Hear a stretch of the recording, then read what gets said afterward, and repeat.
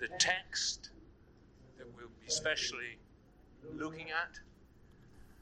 But really the text we're looking at is the whole of Psalm 46. And I think a more accurate sermon title, and it's a very practical subject we're dealing with, and it's the believer's cure for fear. The believer's cure for fear. Now you'll know that in the Word of God very often we read these words, and they're a command from God. Fear not.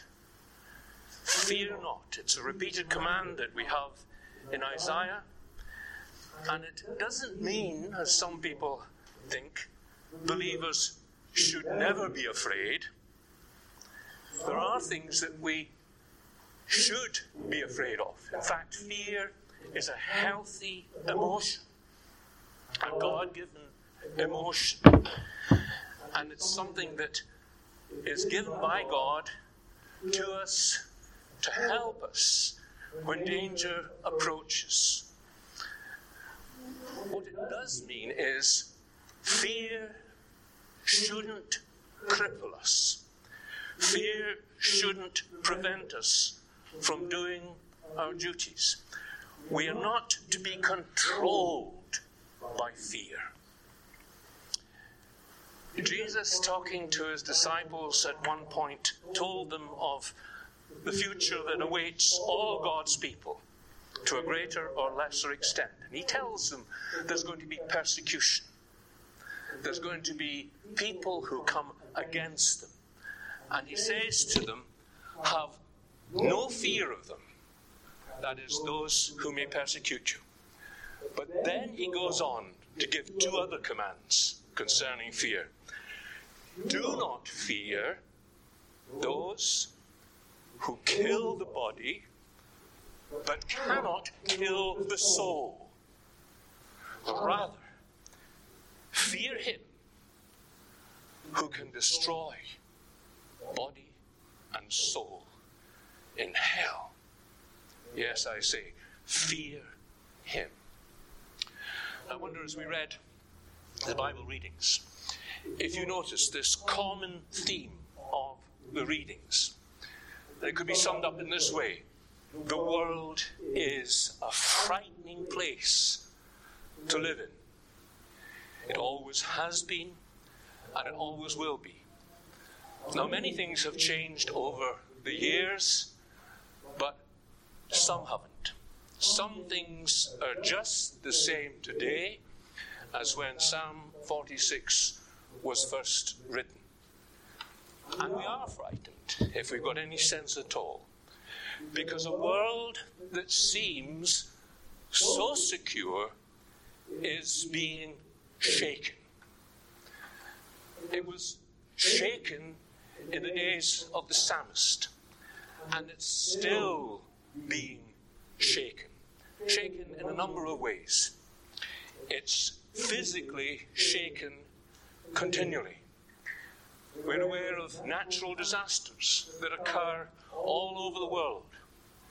Nearly 20 years ago, large parts of Turkey were devastated by earthquakes. And since then, other parts of the world have experienced similar devastation. Anyone who lives through even a minor earthquake suddenly realizes that the earth is no longer as secure and solid as we thought it was. And likewise, we repeatedly hear about terrible floods that suddenly overwhelm large areas of the world, leaving cities and villages in a sea of mud and chaos. We've just heard of this recently in Pakistan, an incredible flood and disaster. At other times it can be volcanoes erupting, or terrible fires burning for days, destroying miles of countryside. Even here in peaceful Cyprus. In the last 20 years, we have witnessed 2 horrendous fires. And when such things happen, it makes this world a frightening place. But it's not just natural disasters that shake the world and give us fearful thoughts. The world is shaken by the wickedness of man. This world is a beautiful place, but it's also an ugly place to live in. It's shaken and it's torn apart by wars. I remember only a few years ago, I was listening to the news and I heard about the start of the Iraqi war. And I confess I just wept. Now that war is supposedly over and done with. But that land is still a nightmare to live in. All the world are lands devastated by war. Afghanistan, and even more recently, the battle that is still raging in Ukraine. Now, Cyprus may, in contrast, seem an earthly paradise, and yet the Middle East in general is unstable. It's a dangerous place to live in. The world is shaken by society's moral decline all over the world, almost without exception. There's a growth in crime. We read of armed robbery, drugs, drink-related crimes. The world is flooded by pornography and all the effects that has on man. There's child abuse, rape, murder, mass killings, a frightening breakdown of authority. When I grew up in the UK nearly 50 years ago, there was generally a law-abiding country. But what a dramatic change I have seen in the last years. And times when there's sudden eruptions of violence and widespread looting, something we'd never dreamt of when I was a boy. The world's shaken by economic instability. People are frightened by economic instability. Employment is no longer something you can take for granted. It's not just individuals that suffer bankruptcy. Nations do it. People used to trust in the pound, the euro, the dollar, stable currencies. And they are. They're more stable than others. But they're no longer as stable as they once were. And no doubt we could add other examples of how the world today is constantly being shaken. But in one sense, as I've said, the world has always been like this. The people that this psalm was originally written for lived in the same world that we live in. It was written to encourage them, God's people, not to be frightened by the things that were happening all around Israel. For example, there were wars that had destroyed many of the surrounding nations. One of the great world powers had surrounded Israel and threatened to destroy them. Now, in such a situation, it's only natural to be afraid of what could happen. But even so, there was no need to be afraid, the psalmist tells us, because Israel could confidently say, God is our refuge. The writer of this psalm and the people he writes for had a relationship with this God. He was their God, and that's why he wrote, God is our refuge. Who is this God that he writes about? It is the God of Jacob, the same God that Jacob knew. The God of Jacob is our refuge. And the great point the writer is making is, if you know God, and if you know what He's ready to do for you, then it's going to make a great difference to the way you'll react to things that would normally frighten you. How should we believe? How should we who believe in God act when we see the world shaking about us in these different ways? How do we act when we see the church itself under attack? This is a reality in many parts of the world. We can see this in Turkey. We can see it all over the Middle East. Here in Cyprus, we're in conflict with an enemy, but it's an unseen enemy. It's the devil who's behind all these other things. And we must never forget that one of his great tactics is to try and fill us with fear.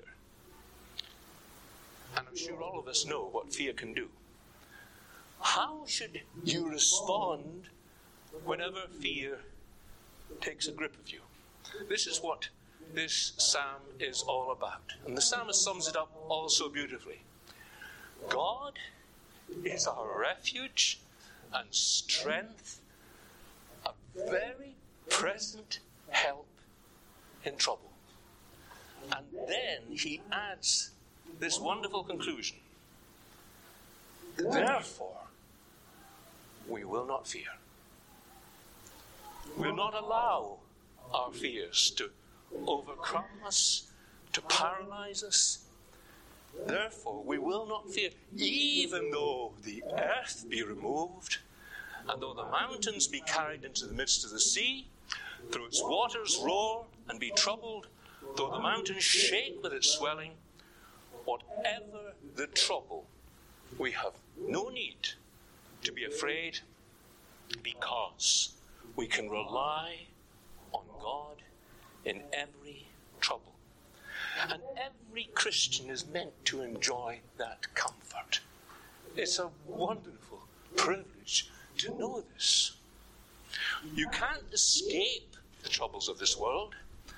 None of us can escape from various troubles in this life because we're living in a fallen world. We're living in a world that's under the curse of Almighty God. And we must make up our minds to expect all kinds of troubles and to expect this till we die. And none of us knows what will happen tomorrow. You may have your ideas, but you may find tomorrow things are very different to what you had thought they would be. For each believer here this morning, this is the great comfort God promises to give you in all your troubles, whatever they may be. God is with you. God is with you. And not only is He with you, He promises that you can rely upon Him to do three things for you. Firstly, He'll protect you. God is our refuge. That is, He's our place of safety. We're safe when God is with us. Then secondly, He'll give you strength, the strength that you need to face up to whatever trial or difficulty or danger you have to face. And thirdly, He'll help you in your trouble. The God of Jacob helps every believer in whatever trouble they may be. Now, the conclusion is obvious. If that's all true, therefore, we will not be afraid. Because God is with us, there is nothing to fear. I remember as a young boy being bullied And my father got to hear of it. I didn't know at the time. But anyway, my father found out, and one day he said to me, "Come here." And he knew the bully was in the street. He says, "Right, let's go up to him." A different story altogether. He says, "Hit him." Well, my father was the minister of it. He said, "Hit him." My father was there. It was all right. I hit him. And that was the end of it. I'm not saying I killed him or anything like that, but that was the end of the bullying. Someone greater was beside me, but it's not just an earthly father that's beside us. It's a heavenly, almighty God who can do all things. Now, God wants us to use our imagination. Let's think about the most earth-shattering trouble that could come. And he gives us a picture. Imagine, the whole world is shaking. All that used to be seemed stable is falling around us. And the psalmist says, "Don't worry, there's no reason to fear." Think about what the psalmist says. Therefore, we will not fear. Now, if the most frightening thing that could happen shouldn't frighten us, nothing should frighten a believer. No trouble, small or great. Now, I'm not saying we never have any fear, we don't have any disquiet, but it shouldn't control us. That's the point. That's the point the psalm is making. But he doesn't stop there. This is such an important truth. He goes on and he takes a second step. And I want you to follow in the reading in chapter 46, verse 4 to 7. The psalmist wants us to make sure that we really understand this great truth. Now, one of the troubles with Christians is that we think we understand certain things. And we don't really understand at all. We haven't a clue sometimes. And so the psalmist, as God's spokesman, wants to make sure that we realize there is no need for God's people to fear. Now, it's important that we really grasp this truth. And to help us, the psalmist gives a very good illustration. One that was very simple to understand by the Israelites of his day. When the psalmist talks about the city of God, every Israelite knew he's talking about Jerusalem. And in a special sense, Jerusalem was a place where the God of Israel dwelt. Now, in a sense, it's equally true that God is everywhere. God stays everywhere. But in a sense, a high sense, God was especially in Jerusalem. That was the place where God dwelt, the God of Israel. It was the holy place of the tabernacle of the Most High. God specially chose it out of all the places of the world to be his holy place. Now, it was a place that had known troubles in the past, and yet those who lived there had a very good reason, particularly at that time, not to be afraid of anything that might happen. Because they knew that God Almighty is with us. The God of Jacob is our fortress. And this truth brought great comfort. They knew they were safe. They knew they were living in a fortress. They knew that nothing could harm them there. God was with them. They were perfectly safe. And in particular, the psalmist reminds us of two special provisions in that fortress, a natural and a spiritual one. And both these provisions are represented by the first part of verse 4. There is a river whose streams make glad the city of God. There was an abundance of water. There was plenty water in two different ways. Firstly, there was an abundant supply in the physical sense. And that's very important if a city is under a siege and surrounded by hostile enemies. But secondly, spiritually, water is a symbol of the spiritual blessings that flow from God's presence. God was there in the midst of them. And another reason they knew they were safe was God is in the midst of her. She shall not be moved. God shall help her just at the break of dawn. Now, other cities might fall, and many had fallen, but not to this point in time. Jerusalem, at this point in time, and it wasn't going to happen then either. They knew that God will help her at break of day. Now, I don't really know a great deal about fighting, but I have been told that in a besieged city, the most dangerous time of day was at the break of day. This was the time most suitable for the enemy to make their assault. But the most dangerous time is the time when God comes to give his help. Now notice the psalmist's word picture in verse 6. This pictured Jerusalem's situation on a number of occasions. The nations raged. The kingdoms were moved. There were kingdoms that had literally been moved. There were just a desolation, and anyone who was left was taken away captive. And the nations around Israel were at war. Some of these nations were taken into exile by their conquerors. And there were rumors that this would happen to Israel. There was a fear that Israel would be conquered and taken captive into exile. Then God uttered his voice. God speaks. This was his intervention. And in our Isaiah reading, we're given a very graphic illustration of that intervention. That intervention that took place in the days of King Hezekiah. The great power of the day, the king of Assyria, sent a great army to Jerusalem. He had already conquered and taken captive the surrounding nations.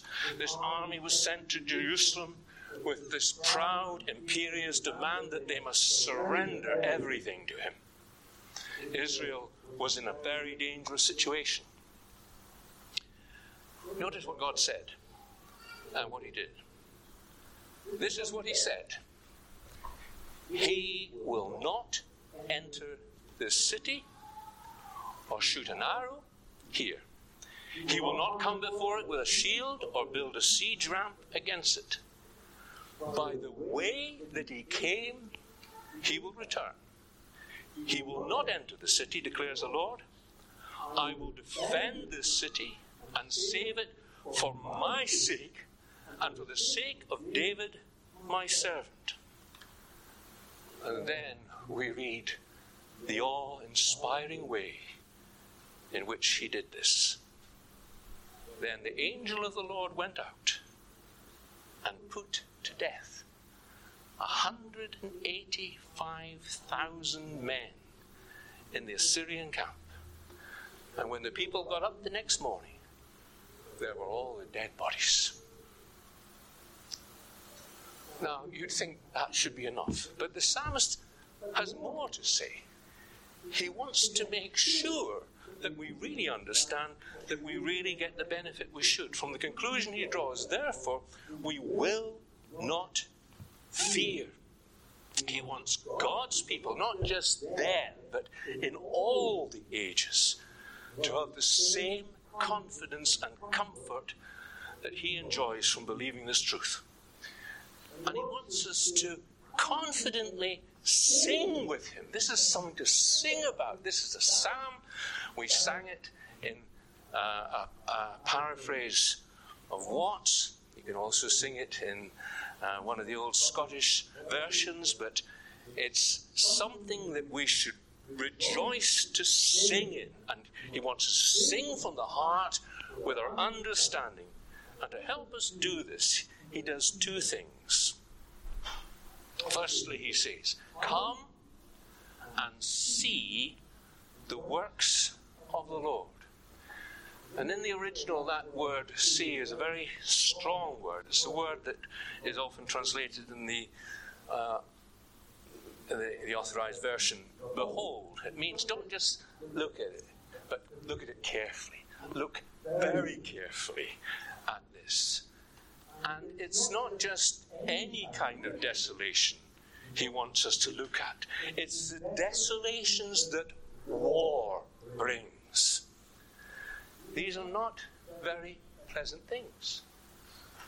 But God wants us to look at them. He wants us to consider them.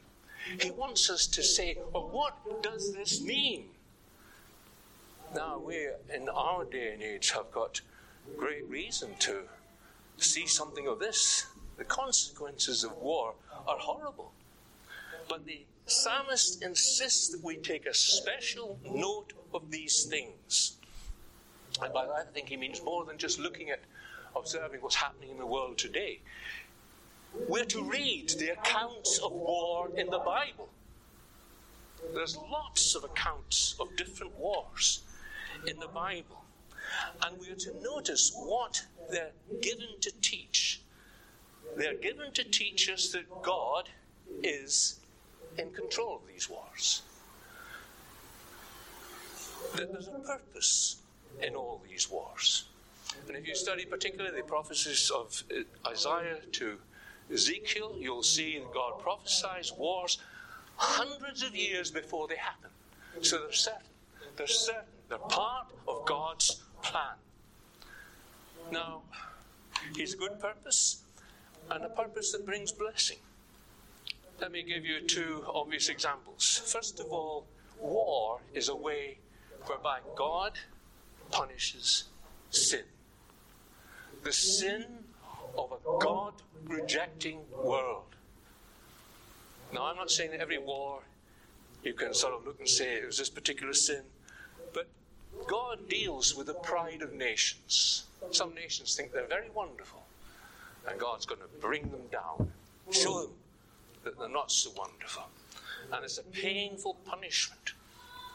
There's the injustices of crime and the wickedness. Many suffer. It makes people think.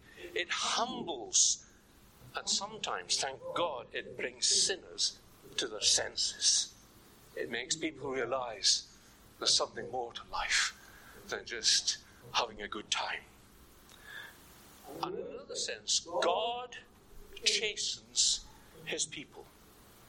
Sad to say, but it's true.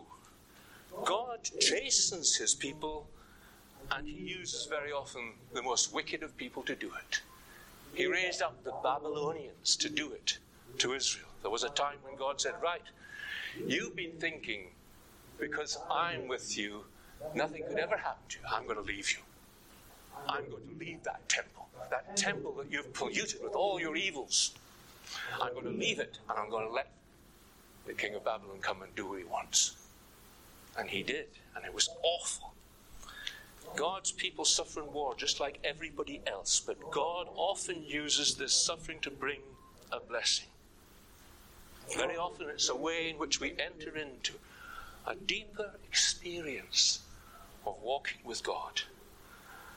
Learning to trust Him in a way that we didn't used to trust Him. And if there's one weakness that haunts the church in all ages, it's basically we pray far too little. We're too much concerned about the things of this life. There is spiritual pride, there is self-sufficiency.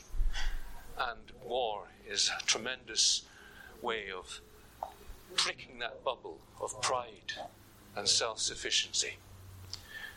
But I want you to notice, and it's very important, I think it's particularly encouraging and comforting to us at the time we're living in. God not only brings the desolations of war, He brings peace. And it's only God who can do that. He makes wars cease to the ends of the earth. He breaks the bow and shatters the spear. He burns the shield with fire. Now, wars are horrible, but they help to highlight the wonder and the blessing of a peace that we don't deserve. And the note that we must focus on is war and peace are both under the sovereign control of God.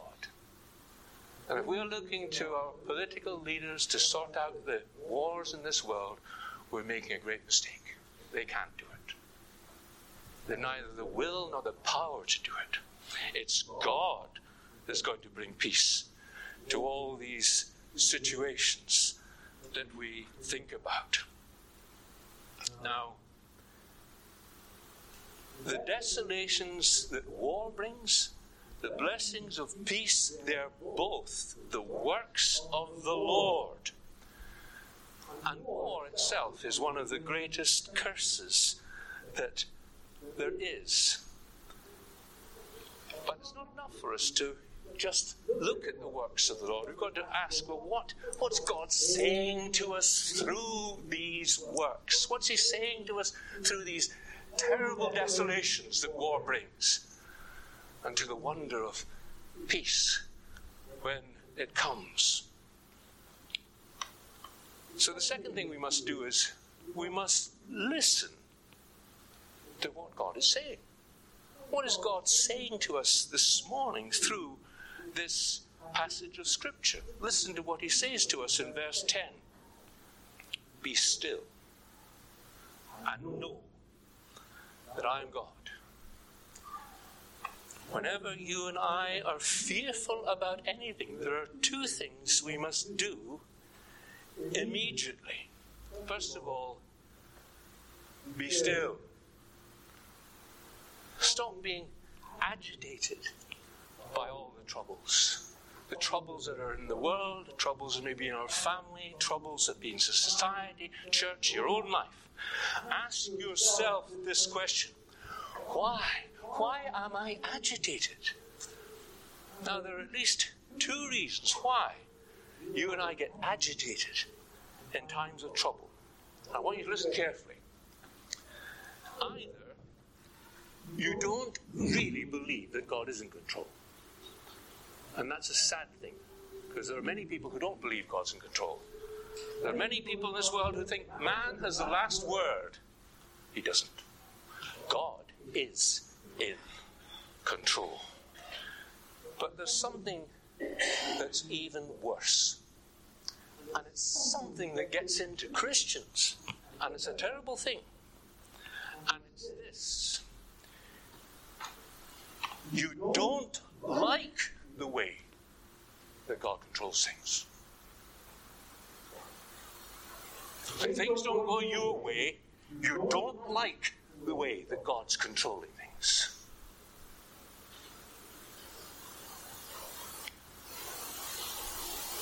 And both these reasons are sinful. And we've got to repent of such thoughts. Because God doesn't exist to do what you want him to do. God exists and does what he does for his own glory and honor. And so, he's saying, be still. Take your eyes off your troubles. Trust him. Stop being afraid.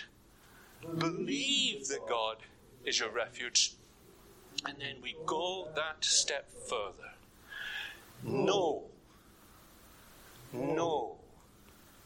that I am God. And that's a lesson I think we've all got to learn in greater measure. Know that I am God. In spite of our fears, God promises, I will be exalted among the nations. I will be exalted in the earth. Now, when things seem to go wrong, when our plans don't work out, we think, God's work's ruined. But this is never the case, because his plans never fail. So often when things go badly wrong, God is doing something wonderful. If only we'd eyes to see. praise God, we have many examples of this in the history of the early church. Think for a moment about the two events that were recorded in the passage we read in Acts. It starts off, the martyrdom of Stephen. What a loss to the church. How is the church going to cope without Stephen? And then almost immediately after we read Saul's persecution of the church. He was ravaging the church, entering house after house, dragging off men and women to prison. Those who had been scattered preached the word wherever they went. What a wonderful thing that is. The result of the persecution was the gospel spreads everywhere. And this was exactly what God intended. This was God's way of reminding his people of their duty to reach into all Judea, to Samaria, and ultimately to the end of the earth. Yes, the church in Jerusalem had grown wonderfully since the day of Pentecost. But this was only the start. This wonderful gospel is not to be kept to Jerusalem. This is something that's got to be spread to the whole world as God has planned. And God wants us to trust him. In all that happens now, he fulfills his promise. I will be exalted. We can look at wicked men like Putin. And there's many other men we can say the same of. And we can think, what terrible power they've got, what they're doing. They're in God's hand. And that tragedy that we see working out in Ukraine at this present moment, whatever we may think of it, and it's horrible, it is horrible, but God is in control of that tragedy. And God will bring peace when it comes. Only God, and he'll do it. And nothing can stop him. And that's a wonderful thing to recognize and to rejoice in. But as in every age, the church gets shaken in all sorts of unpleasant ways. But in every age, the voice of God comes down through the ages and tells us, whatever our troubles, the Lord Almighty is with us. Do you believe that? The Lord Almighty is with us. The God of Jacob is our fortress. Now, as I draw to a close, there's one vital question every one of us needs to consider. Are these words true for you? Can you honestly say, the Lord is with me? The Lord is my fortress. I ask this because I know that it isn't true of everybody. I don't believe it's true of everybody in this building. Now, I'm not going to run around and say who I think isn't and who is. But God knows, and you probably know as well. Now, earlier in the psalm we read the works. These words, come and see the works of the Lord, the desolations he's brought on the earth. He makes war cease to the ends of the earth, and he reminds us that war and peace are both under God's sovereign control. Now, why is it so important to believe this? The reason it's so important is that there is going to come a final shake-up one day. A shake-up such as this world has never known since the flood. The greatest shake-up ever. Jesus tells us there will be signs in sun and moon and stars, and on the earth distress of nations and perplexity because of the roaring of the sea and the waves, people fainting with fear and with foreboding of what is coming. And the powers of the heaven will be shaken, and then they will see the Son of Man coming in power and great glory.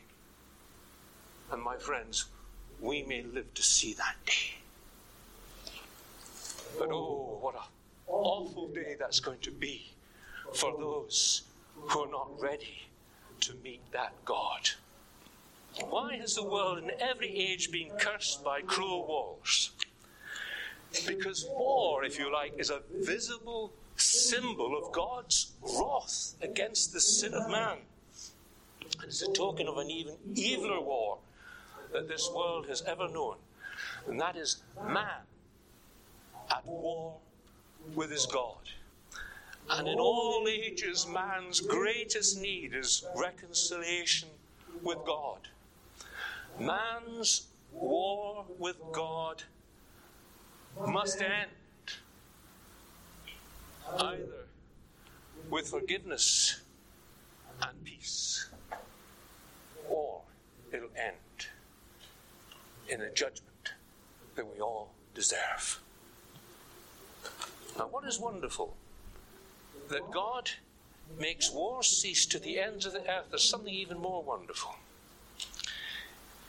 If we have been brought into a relationship with God, if we know that our sins are forgiven because of what Jesus Christ has done, the result of that is we have peace with God through our Lord Jesus Christ. And this comes from God, and only God can provide this peace.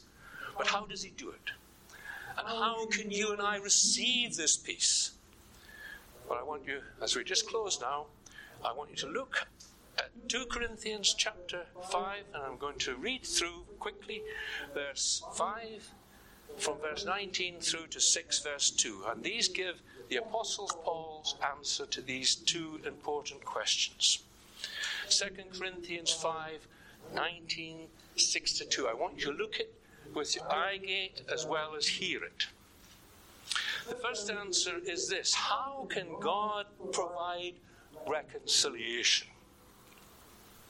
God was reconciling the world to himself in Christ, and not counting people's sins against them. Now that's an amazing thing, and something only God can do. Not counting people's sins against them. Why shouldn't God count your sins and deal with them as you deserve? And the answer is, this is how he can do it. It's an amazing answer. God made him, that is the Lord Jesus Christ, who had no sin, to be sin for us, so that in him we might become the righteousness of God. And that is the only way that we can ever have peace with God.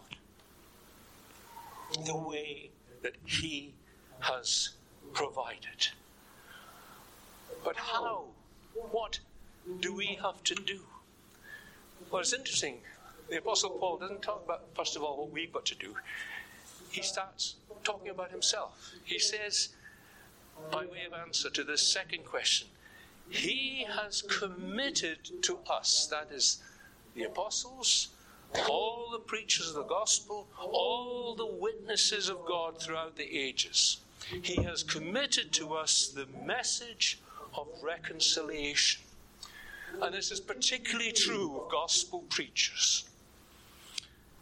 And every gospel preacher can say, as the Apostle Paul was able to say, we are therefore Christ's ambassadors. I'm an old man, but I come to you as an ambassador of the King of Kings and the Lord of Lords. And I've got a message from that Lord, that wonderful, gracious Lord. And he's telling me how I've got to do this. As though God, the great, glorious God, was making his appeal through us. And he's telling me I've got to imitate what he wants done. We implore you, Christ's behalf, be reconciled to God. Christ wants you to be reconciled to God. And he wants me to implore you to be reconciled to God. And you need to be reconciled to God. And he goes on, as God's co-workers, we urge you not to receive his grace in vain. For he says, in the time of my favor I heard you, and in the day of salvation I helped you. I tell you, now is the time of God's favor. Now is the day of salvation. I can promise you, if you call upon the Lord now, you will be saved. But I can't promise you that if you call upon him this afternoon, you'll be saved, or tomorrow. You don't know if you've got this afternoon or tomorrow. And I plead with you in Jesus' name, be reconciled. Because one day, if you're not, you'll wish you'd never been born. But the glory of the gospel is, God has brought you here this morning, every one of you. And he's given you this further opportunity to call upon him. And he's promised that if you do, you'll be saved. You'll be reconciled to God. You'll have peace with God. You'll become a member of God's family. You'll become a child of the living God. Well, I wish I could force you to do what I'm saying, but I can't. But there's someone right at my side who can. And I pray that he'll do what I can't do. And there'll be some here who will cry. In fact, I'd say to you, please, don't leave this place in your sins. Call upon the Lord and seek him while you may be found. Now we're going to close by singing one of the great hymns of the faith. And can it be that I should gain? And I want just to read the last verse of that hymn. I think it's so wonderful. This is what believers can say. We're under condemnation, all of us, from birth. But if you're a believer, you can sing these words. No condemnation now I dread. Jesus and all in him is mine. Alive in him my living head, and clothed in righteousness divine. Bold I approach the eternal throne, and claim the crown through Christ my own. All of God, call upon him, and you will be saved. Let's stand now and sing our closing hymn.